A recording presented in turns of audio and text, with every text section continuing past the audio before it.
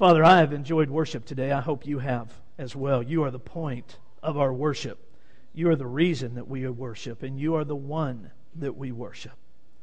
And now as we open our Bibles, what we're asking is that you will allow us to see the truth of Scripture, that you'll allow us to see your heart and your desire for us. And I'm praying, Father, that you'll stretch us, every one of us. You've already stretched me through the things that I've seen preparing for this. Father, I pray that you'll do the same for everyone that hears it. In Jesus' name, amen. There are periods in history that I really like. I'm a big fan of biblical history. I know that doesn't surprise you much. I'm a preacher, for heaven's sakes. I should be a big fan of biblical history. Then I'm a big fan of a period of history within our country. I really like the Old West. I know that doesn't surprise you either. Particularly that time around the Civil War. My wife's a big fan of that period as well. It's kind of interesting, though. I like everything west of the Mississippi. She likes everything east of the Mississippi where it comes to that period. But one of the things that has always struck me as interesting is that between biblical history, the end of the writing of the Bible, and the beginning of the frontier, or the beginning of the Old West, I haven't cared much for that period. I just have never paid much attention to it. I don't like watching movies that come out of that genre. It just does nothing for me. The Middle Ages, the Dark Ages, I just have never gotten real excited about it. Even though I have never been excited about it, there are still some great stories that come from those years. There are some great people that lived during those years, some inspiring things that happened. And if we pay attention to them, even if we don't really like that, we can still learn a great deal. Some of those people that come out of that era, the Dark Era, or the Dark Ages and the Middle Ages, are people like William Wallace. If you've seen the movie Braveheart, you're familiar with him. And a lot of people are familiar with his story because Hollywood grabbed hold of it. But during the time that William Wallace was alive, and the depiction that we saw in the movie of Braveheart by Mel Gibson, though it's inspiring and though it's real, there were other people just like him living during that time. People like Robert the Bruce. If you study William Wallace's life out, you'll stumble across Robert the Bruce. For a long period of time, he was a nemesis of Wallace's. They didn't get along. He didn't agree with what Wallace was trying to accomplish in Scotland. He didn't agree with that drive towards freedom, so he would try to stop it. But then he became a believer in what Wallace was trying to get across to people. He became a believer in the movement that Wallace had started. And after Wallace died, Robert the Bruce, isn't that an interesting name? The Bruce is like a title. I don't know what that means. But Robert the Bruce took up the battle that Wallace left. He began to carry on the same crusade. And he was passionate about it. Passionate about it. In the year 1329, though, he died. He knew he was going to die. The people that were close to him knew that he was going to die. He was 54 years old. Great warrior. He had led people into battle time and time again. And when he was laying on his deathbed, he called the people that were very close to him to come and listen to his last words. And they did. When a person laying on their deathbed has last words to share, everybody wants to listen. Man, woman, doesn't matter. You want to hear what they have to say. So his friends and his family crowded next to Robert's bed, and they listened as he opened his mouth and shared his heart. This is what he said. This is incredible. He said, "When I die, after I am gone, I want someone to remove my heart from my body, and I want it to be given to a special knight that will continue to carry my heart into battle." Wow, interesting story. He had a friend named James Douglas, that was standing next to the bed. And Douglas heard that request from Robert, and he said, "I will be just such a knight." And when Robert died, Douglas made sure that his heart was taken from his body. He had it embalmed and placed in a container, and he wore that container around his neck so that Robert's heart would always hang next to his. And for a year, as Douglas went into all kinds of different campaigns, all kinds of battles, that's exactly where Robert's heart hung, going into battle. 1 year later, in the year 1330, Douglas had led a campaign from Scotland to Spain to fight against the Moors. And just as they were in the throes of the battle, everything turned on them, and it looked like Douglas was going to die.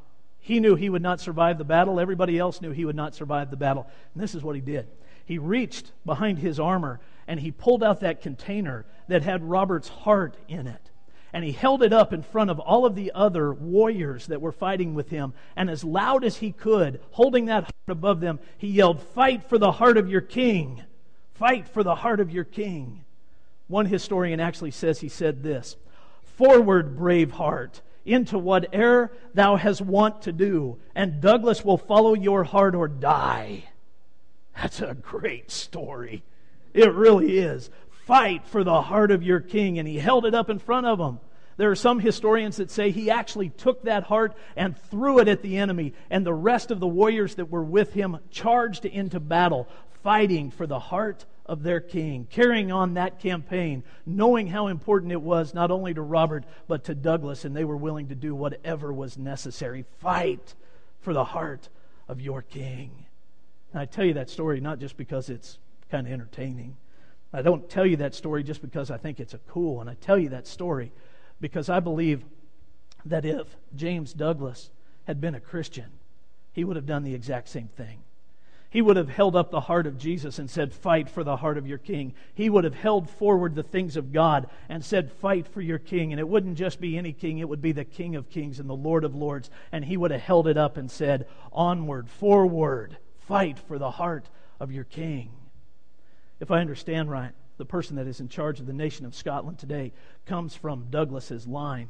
And the motto of their clan, the motto of their family, is simply forward, based on that very story. What if he had been a Christian?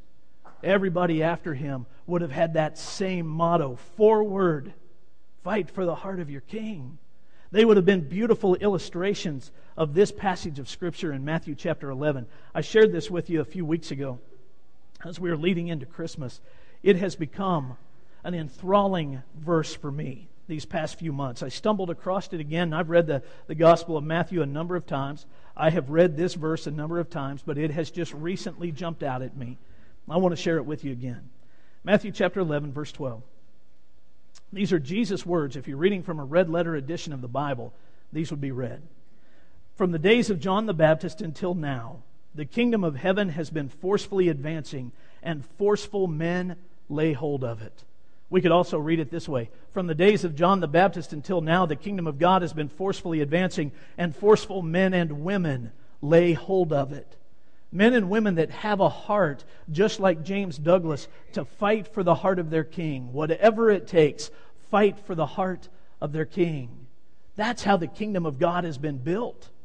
Jesus says from the time of John the Baptist, that's the way the church got its foundation. That's the way the New Testament church, the one that we live in today, got started, because forceful men and women were willing to advance the kingdom, oftentimes forcefully. And that has not just been true in the New Testament, it is true in the Old Testament. God has always found men and women just like James Douglas that are willing to fight for the heart of their king, the King of Kings and the Lord of Lords. I want to show you one of those men back in the Old Testament. Maybe you've never really paid attention to his life, but you should. He's one of these men that would forcefully advance the kingdom of heaven and would forcefully lay hold of it. Tina's going to help with this. If you have a Bible with you, I'm going to ask you to go to the Old Testament book of Judges. Judges chapter 11. We're going to break up this story just a little bit, but I want you to see it in your own Bibles so that you can follow this all the way through. Judges chapter 11, starting in verse 1. Jephthah the Gileadite was a mighty warrior. His father was Gilead. His mother was a prostitute. Gilead's wife also bore him sons, and when they were grown up, they drove Jephthah away. "You are not going to get any inheritance in our family," they said, "because you are the son of another woman." So Jephthah fled from his brothers and settled in the land of Tob, where a group of adventurers gathered around him and followed him. Jephthah did not have a great start in life. You heard exactly how it began for him. His father went to be with a prostitute. She became pregnant and gave birth to Jephthah. Now apparently his dad was an upright man, and he brought Jephthah back into his house, and he raised him as his son. But he was married. When his wife began to bear children, those children got upset with Jephthah. They didn't believe that he belonged in the family. When Gilead, their father, died, all of the other children said to Jephthah, "You have no part in this family, and you will have no part of this inheritance." And they drove him away. It has never been lost on me that God has the ability to use men and women that have not come from great starts.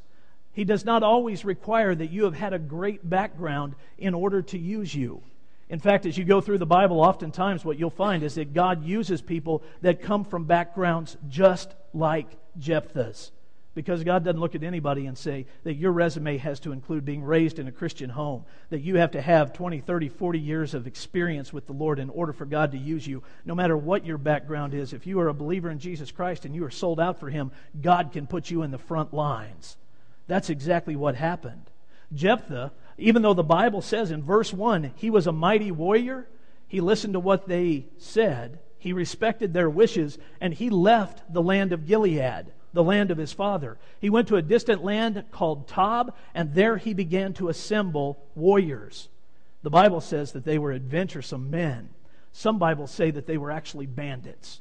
They didn't come from the best background either. They just knew about his history.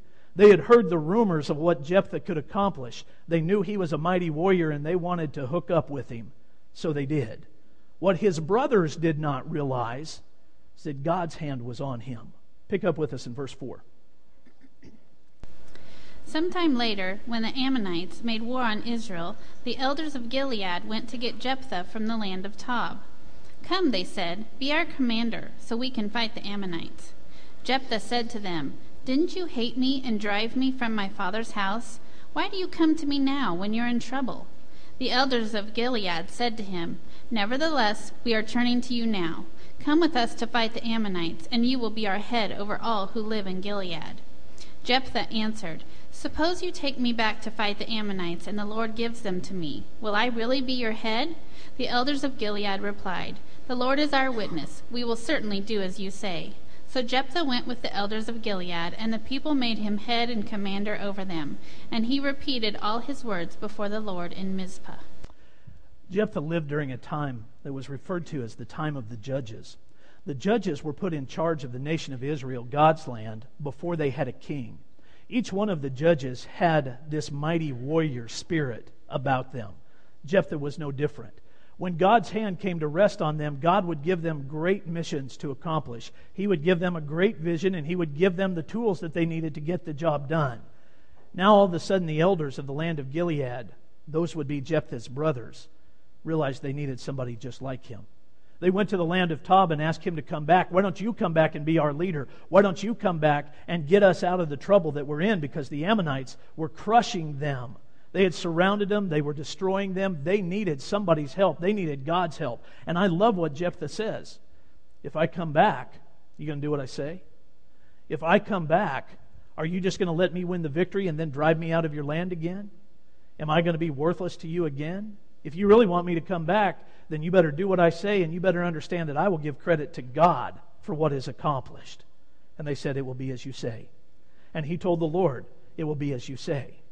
Now, Jephthah was a great leader. He was a mighty warrior, but he was also a great leader. So when he came back into God's land, he didn't just go to war. That was not his first reaction. That was not his instant thought. Instead, what he did was try to resolve the whole conflict peacefully. So he sent a series of letters to the kings of the Ammonites, and he explained to them why this land was not theirs and why the Israelites had the right to take it and why they needed to drive them out. And he gave them the opportunity to peacefully leave. They didn't do it. Here's an excerpt from one of those letters. We're going to go to verse 21. Then the Lord, the God of Israel, gave Sihon and all his men into Israel's hands, and they defeated them. Israel took over all the land of the Amorites who lived in that country, capturing all of it from the Arnon to the Jabbok and from the desert to the Jordan. Now since the Lord, the God of Israel, has driven the Amorites out before his people Israel, what right have you to take it over? Will you not take what your god Shamash gives you? Likewise, whatever the Lord our God has given us, we will possess. Now that's just an excerpt from one of the letters that he was sending to the king. He gives them a little bit of the history of why it is that Israel owns that land and why they needed to leave. But then he takes it a step further and he says, what your God gives you, your God Shamash, what he gives you, you can own it. You can possess it. But what our God gives us, we will possess. In essence, this is exactly what Jephthah was saying. My God is bigger than your God, and you're about to get your tail whooped. That's exactly what he was saying. That's how you boil it all down. My God is bigger than your God. And if your God happens to give you this land, live in it as long as you want, but that ain't going to happen, so pack your bags. We're going to drive you out of here. I love that about Jephthah. I really love that about him. Now watch what happens, because the king of the Ammonites rejects this whole thing. We're going to go to verse 28. The king of Ammon, however, paid no attention to the message Jephthah sent him. Then the Spirit of the Lord came upon Jephthah. He crossed Gilead and Manasseh, passed through Mizpah of Gilead, and from there he advanced against the Ammonites. And Jephthah made a vow to the Lord, If you give the Ammonites into my hands, whatever comes out of the door of my house to meet me when I return in triumph from the Ammonites will be the Lord's, and I will sacrifice it as a burnt offering. Jephthah had an intricate understanding that he could do nothing by his own power. He needed God. He really did. So he makes a vow before the Lord. The Old Testament makes all kinds of provision for people to make vows. You can read about it in the book of Leviticus. You can see what God has to say about the issue. You could make a vow before the Lord. God's only expectation was this, that if you made a vow to him, you fulfilled your vow. So Jephthah is making that vow because he knows that he needs God on his side. He knows that without God, victory is probably impossible. But with God, and we know this even in the New Testament, with God, all things are possible. Amen? Watch the victory. Here it comes. Verse 32. Then Jephthah went over to fight the Ammonites, and the Lord gave them into his hands. He devastated 20 towns from Aroer to the vicinity of Minnith, as far as Abel-Keramim. Thus Israel subdued Ammon. There's the victory. Jephthah always knew it was coming. He was a mighty warrior. He never questioned whether this was going to happen. He always knew it. And now here's the victory. Pretty exciting stuff, because his God is bigger than their God. His God's going to do what needs to be done. His God is going to accomplish this on his behalf and on behalf of the Israelites. Pretty cool story. Now you know that Jephthah is actually mentioned in the New Testament. He's found in the book of Hebrews in the 11th chapter, which is the faith chapter. I want you to listen to what the writer says about him. Hebrews chapter 11. You don't have to turn with me. Stay in Judges chapter 11. Starting in verse 32, though. The writer of Hebrews says, And what more shall I say? I do not have time to tell about Gideon, Barak, Samson, Jephthah, David, Samuel, and the prophets, who through faith conquered kingdoms, administered justice, and gained what was promised, who shut the mouths of lions, quenched the fury of the flames, and escaped the edge of the sword, whose weakness was turned to strength, and who became powerful in battle and routed foreign armies. Women received back their dead, raised to life again. Others were tortured and refused to be released, so that they might gain a better resurrection. Some faced jeers and flogging, while still others were chained and put in prison. They were stoned, they were sawed in two, they were put to death by the sword. They went about in sheepskins and goatskins, destitute, persecuted, and mistreated. The world was not worthy of them. They wandered in deserts and mountains and in caves and holes in the ground. These were all commended for their faith, yet none of them received what had been promised. God had planned something better for us, so that only together with us would they be made perfect.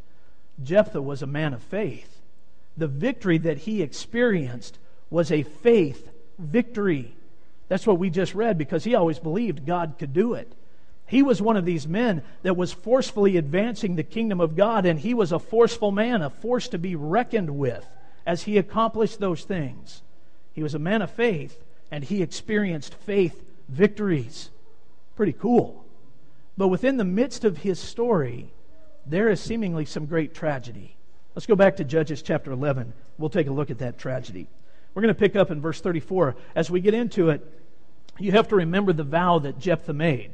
He told the Lord that if he would grant the victory, when he returned home, whatever came out of his door first to meet him, he would sacrifice that to the Lord. Verse 34.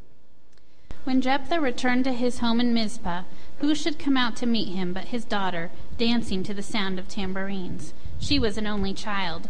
Except for her, he had neither son nor daughter. When he saw her, he tore his clothes and cried, "Oh, my daughter, you have made me miserable and wretched, because I have made a vow to the Lord that I cannot break." "My father," she replied, "you have given your word to the Lord. Do to me just as you promised, now that the Lord has avenged you of your enemies, the Ammonites. "But grant me this one request," she said. "Give me 2 months to roam the hills and weep with my friends, because I will never marry." "You may go," he said, and he let her go for 2 months. She and the girls went into the hills and wept because she would never marry. After the 2 months, she returned to her father, and he did to her as he had vowed, and she was a virgin. From this comes the Israelite custom that each year the young women of Israel go out for 4 days to commemorate the daughter of Jephthah the Gileadite. You see the tragedy? There it is. At first reading of this, it would appear that what Jephthah had to do was sacrifice his daughter, which most of us would believe means kill her. That's what it looks like at first glance. This is one of those passages in the Bible that it is very important for you to read critically. If you only read it on the surface and at first glance, that's exactly what you will believe. But if you will read it critically, there are certain things that will capture your attention and take you into the places that you really need to go with this, that you can understand what happened. First thing is this. Jephthah was a believer in God.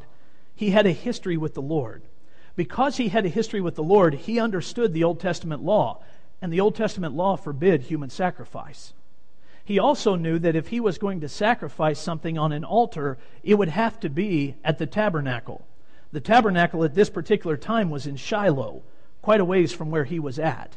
He would have to take his daughter from where he was, get her all the way to Shiloh, and in the process get around all of his friends and family members that knew what his intention was.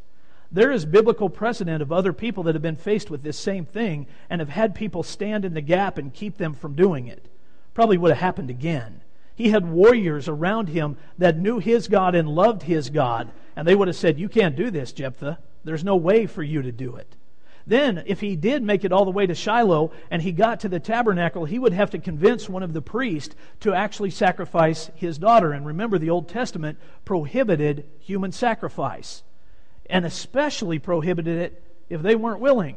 So if she wasn't willing, he couldn't just take her there and say, "Take her life."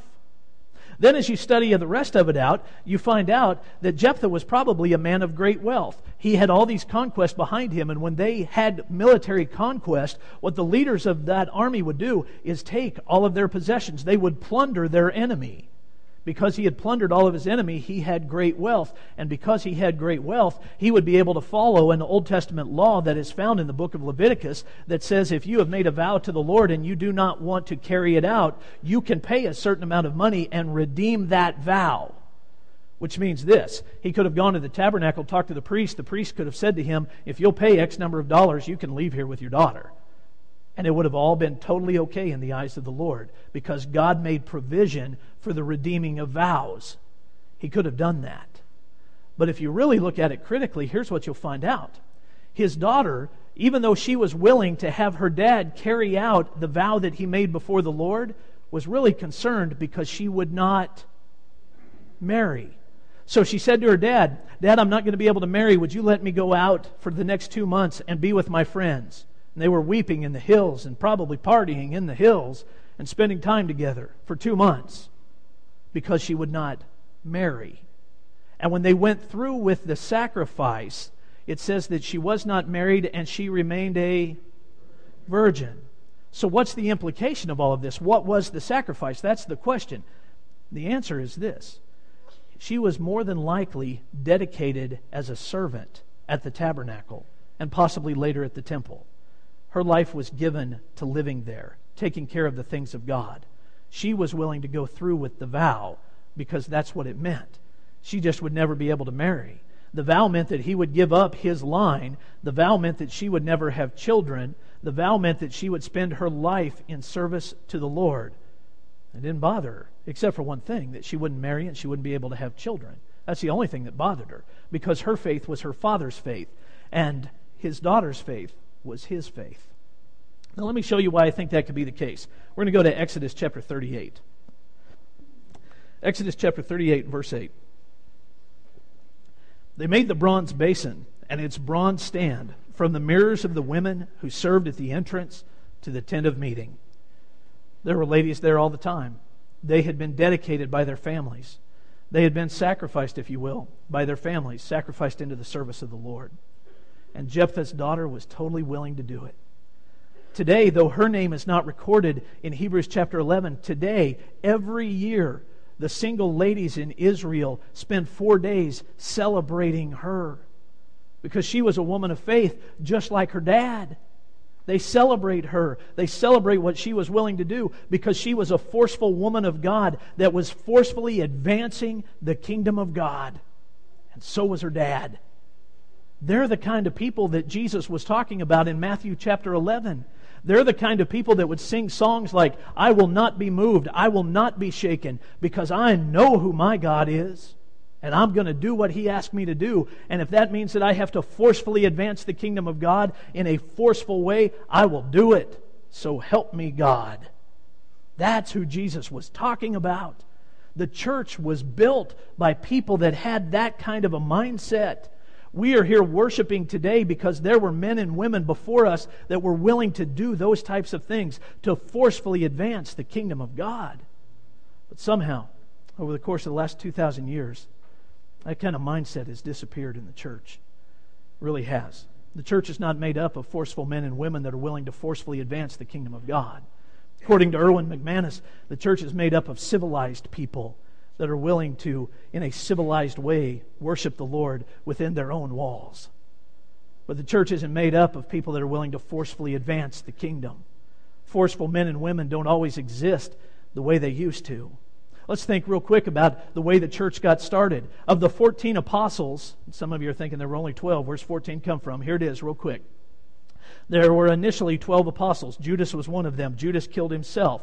In Acts chapter 1, the apostles got together. They chose an apostle to take his place. His name was Matthias. He became the 13th apostle. The apostle Paul would later on say that he was the 13th apostle. He was the one that should have taken Judas's place, but God in His permissive will allowed them to cast lots and choose Matthias, so Paul became the 14th apostle. There were 14 apostles. Of the 14, if you remove Judas from the mix because he committed suicide, that leaves us with 13. 12 of them died violent deaths. 12 of them gave their lives in a violent manner for the cause of Jesus Christ. John is the only one that lived to old age, and Jesus told him that he would, and that wasn't a great existence. Before he died, he was exiled to the prison island of Patmos, where he received the revelation of Jesus Christ that we know as the book of Revelation in the Bible. But he was in jail when he got that. There are some historians that would tell you that before he was exiled, he was actually dipped in a vat of boiling oil, and then he was sent to the island.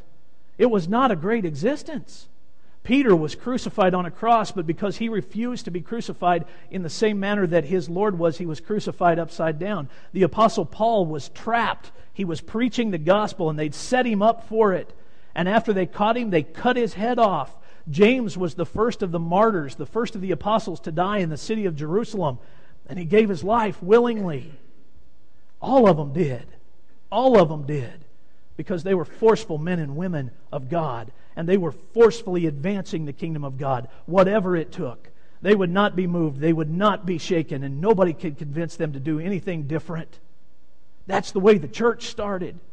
But let me ask this. How many of you lay awake at night, worried that you're going to lose your life or somebody's going to come and cut your head off because you're a Christian? None of us. The United States of America, this is just a foreign concept to us.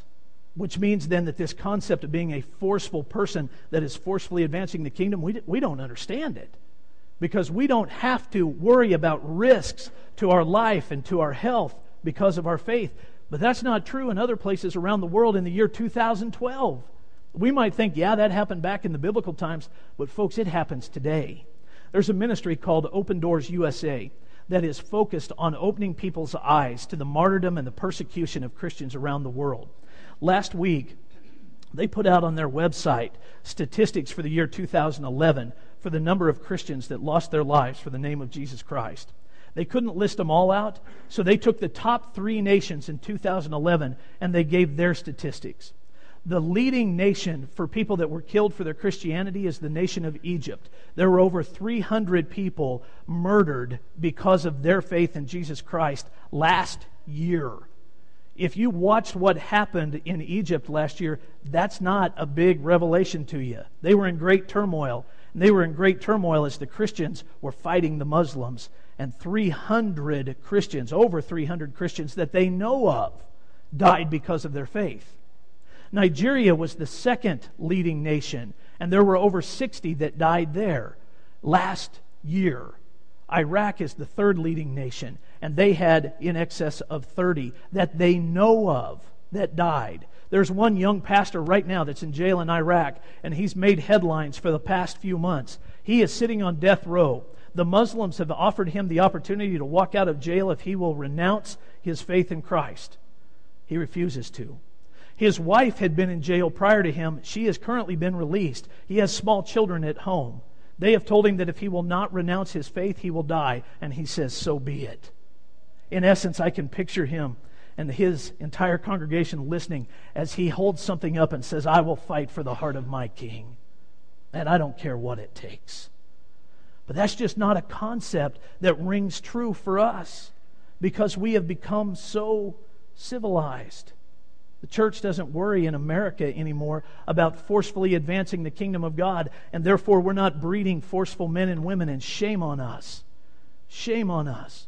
Because we will sing, I will not be moved, I will not be shaken, I will do what God wants me to do, but really when the time comes, a lot of us will step back into our civilized faith, and we'll be moved, and we will be shaken, and we will bow, and we should not. And that means that we have to figure out how to keep that from happening. And the only way that I know to do that is to become a forceful man or woman that is forcefully advancing the kingdom of God, even in the world that we live into today. Amen? So how do we do it? Well, the Bible actually helps us with that. First thing is to understand what happens when we develop that type of a passion. Let me take you to the book of Psalms. Psalm chapter 37, verse 4. This is a psalm of David, and he writes, delight yourself in the Lord, and He will give you the desires of your heart. That word delight can actually be translated, become passionate in the Lord, and He will give you the desires of your heart. We could take that and lay it next to Matthew chapter 11, verse 12, and read it this way, become a forceful man or woman in the kingdom of God, and God will give you the desires of your heart. And when that type of passion kicks in, the desires of your heart, I promise you this, the desires of your heart will become the forceful advancement of the kingdom of God. God will give it to you. When you develop that type of passion and you live fueled by that type of passion, the kingdom of God will forcefully advance and you'll be part of it. But it requires you to love God so intensely that you can say, I will not be moved, I will not be shaken. I will do whatever God wants. I will fight for His heart. And I will do it even if that means the very end of my life.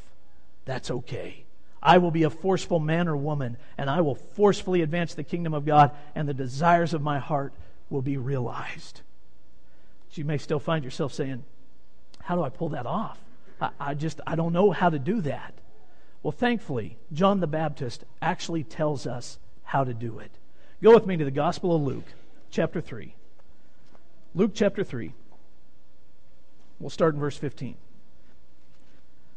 The people were waiting expectantly, and were all wondering in their hearts if John might possibly be the Christ.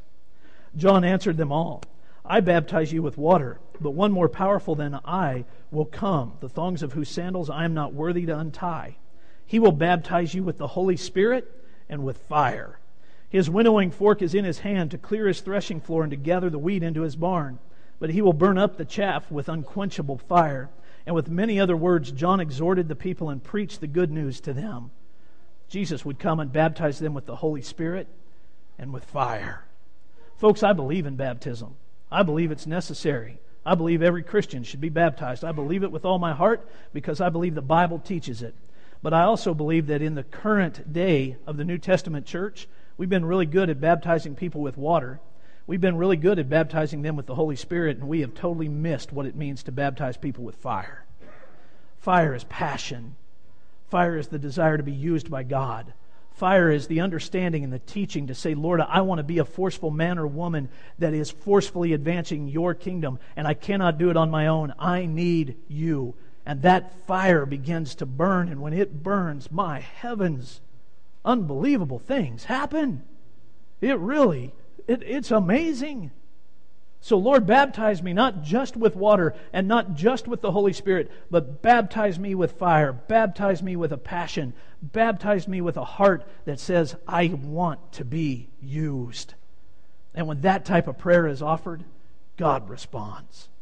When that type of prayer is offered, the kingdom of God forcefully advances. I was thinking this past week about this church. Not the church as a whole. I was just thinking about this church. I do that a lot. That probably doesn't surprise you either. And I began to make a list of people that I believe have that fire. They are forceful men and women in the kingdom of God that are forcefully advancing the kingdom of God. I thought about the group of guys that I pray with on Sunday morning. They fit in that number. I thought about our elders. We'll be meeting together tonight. I love our elders meetings. I love going to our elders meetings because they are forceful men of God that are forcefully advancing the kingdom of God. And then I began to just write out other names of people in the church, and I filled up a page, and I turned to the next page, and I wrote some more names, and I filled up that page, and I turned to the next page, and I was writing more names out. Because that type of fire exists in this church, and I know that this church is made up of forceful men and women that are forcefully advancing the kingdom of God. As the list got longer and longer, I found myself saying, I got to figure out some way to communicate this to the church. So I boiled it down this way. This is just my little list of forceful men and women of God. There are mechanics and maintenance workers in our church that have the fire of the Lord. Loggers and electricians that are forcefully advancing the kingdom. Teachers in both the Christian school and the public school fighting for the heart of the king as well as the hearts of kids. Bankers and business owners. Construction workers and salesmen. Homemakers and healers. And in parentheses I wrote doctors and nurses. I'm not a poet. Tim Moniz is a poet. I'm not a poet. But every once in a while I rhyme something. I think that's kind of cool. There are preachers and politicians, both grocery store managers and grocery baggers, retired professionals and workers just getting started. And this is one of my favorites. There are students in middle school and high school forcefully advancing the kingdom of heaven. They are young men and women that are fighting for the heart of their king, and they're moving the kingdom forward every day. Every day. That's this church. And that's cool. It really is. But within our civilized faith, we have begun to teach people that when we get to heaven, the words that we should long to hear from the Lord are, well done, good and faithful servant. And that's good because it's biblical. Those are good words. Well done, good and faithful servant. But you know, right now, at this very moment, what I long to hear from the Lord when I stand before His throne, these are the words. I want Him to look at me and say, Phil, you're one of them. You are one of them. And the church that you were a part of, it was one of them. You are forcefully advancing the kingdom of God, and you are a forceful man. I gave you a few years on the earth, and really, if you think about it, during or in the scope of all of eternity, the time that we have on this earth is very limited. And God's expectation of you while you're here is that you will forcefully advance His kingdom. That's what He's placed in your trust. Be a good steward of it, so that when you stand before His throne, He can look at you and say, you figured it out. Matthew chapter 11, verse 12, you did it. You are one of them. That's what I want to hear from God. How about you? Amen? Both of us. We want to hear that. We really do. How many of you would say you want to be counted among that number? Amen. Amen. That's the way it should be. And I tell you what, that's the way the church grows. By forceful men and women that forcefully advance the kingdom of God and lay hold of it. Now, obviously, all of that begins in a relationship with Jesus Christ. If you do not have a relationship with Him, have never had one, we want to talk to you about that. If you find yourself saying there's some things that I need to take care of in my walk with the Lord, maybe you've never been baptized. And so you read Luke chapter 3 and you think, I want to be baptized with water and the Holy Spirit and with fire. You can be baptized this morning. You could be. 3 people were in first service. We invite you to follow their lead. By the way, it was pretty cool. That was a family baptism. Travis Risley was baptized by Matt. Then he turned around, this is so cool, he turned around and baptized his mother, and then his fiancée followed them into the water, and he baptized his fiancée. It was fun. It was fun to be a part of. Things like that happen. If you want to talk to somebody about baptism, we'd love to talk to you about it. Maybe you have found yourself full of a passion and a fire, but you don't know what to do with it. Well, maybe what needs to happen is for you to join a church, to put your life and your influence with a body of believers and say, I want to be used. I want to be a part of what's going on here. Well, we'd like to talk to you about church membership as well. And maybe you've got some hurdles in front of you that keep you from being a forceful man or woman of God right now, and you need somebody to pray with you. Maybe you have issues in other people's lives that you're praying for, and it's just absorbing your thought life and your prayer life. You want to pray with somebody? You can do that. Whatever your needs are, we will spend all day long with you, all week long with you, however long it takes. We'll stay with you and help you through that you might become a forceful man or woman of God. So respond to the invitation. And if you want to wait and respond right after the service because you want to see everything else that's going on, we invite you to do that. Our elders will be here. Our staff will be here. There are decision counselors that will stay as long as you want, because they are folks who will not be moved and they will not be shaken, and they believe in the kingdom of God. I invite you to stand with me and let's pray. Father in heaven, as we go through these next few moments, I'm just praying that you do what only you can. Lord, inspire us to follow Jephthah's lead, his daughter's lead. Help us to be at a place where we can say, we will not be moved, we will not be shaken, and we will be a force to be reckoned with in this world as we advance your kingdom. Lord, I know for some people that needs to begin in a walk with you. I pray that will happen today. I pray that today will be a day unto salvation for them. For others, they need a church to be a part of. Would you let them join the body? And for others, they've just got some struggles they need you to take care of. I pray you'll do that. In Jesus' name, amen.